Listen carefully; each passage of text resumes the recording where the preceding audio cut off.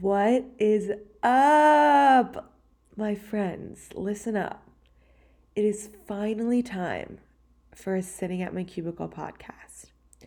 Now, I don't know if you can hear it in my voice, but I just had a huge mental breakdown, which is leading me to start this podcast. And this is going to be incredible. We're going to cover all the things. We're going to talk about college life.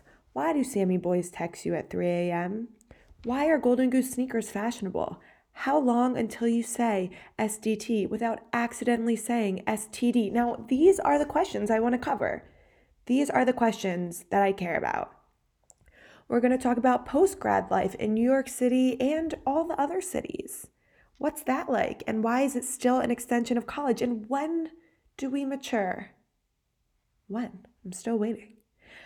We're going to talk about something that really hits home with me, and that is called backwards hat syndrome. It's something I suffer from. I'm not really that open about it, but I recently started therapy again, and I'd really be interested to see if anyone else is going through something similar. We're going to talk about sleepaway camp antics.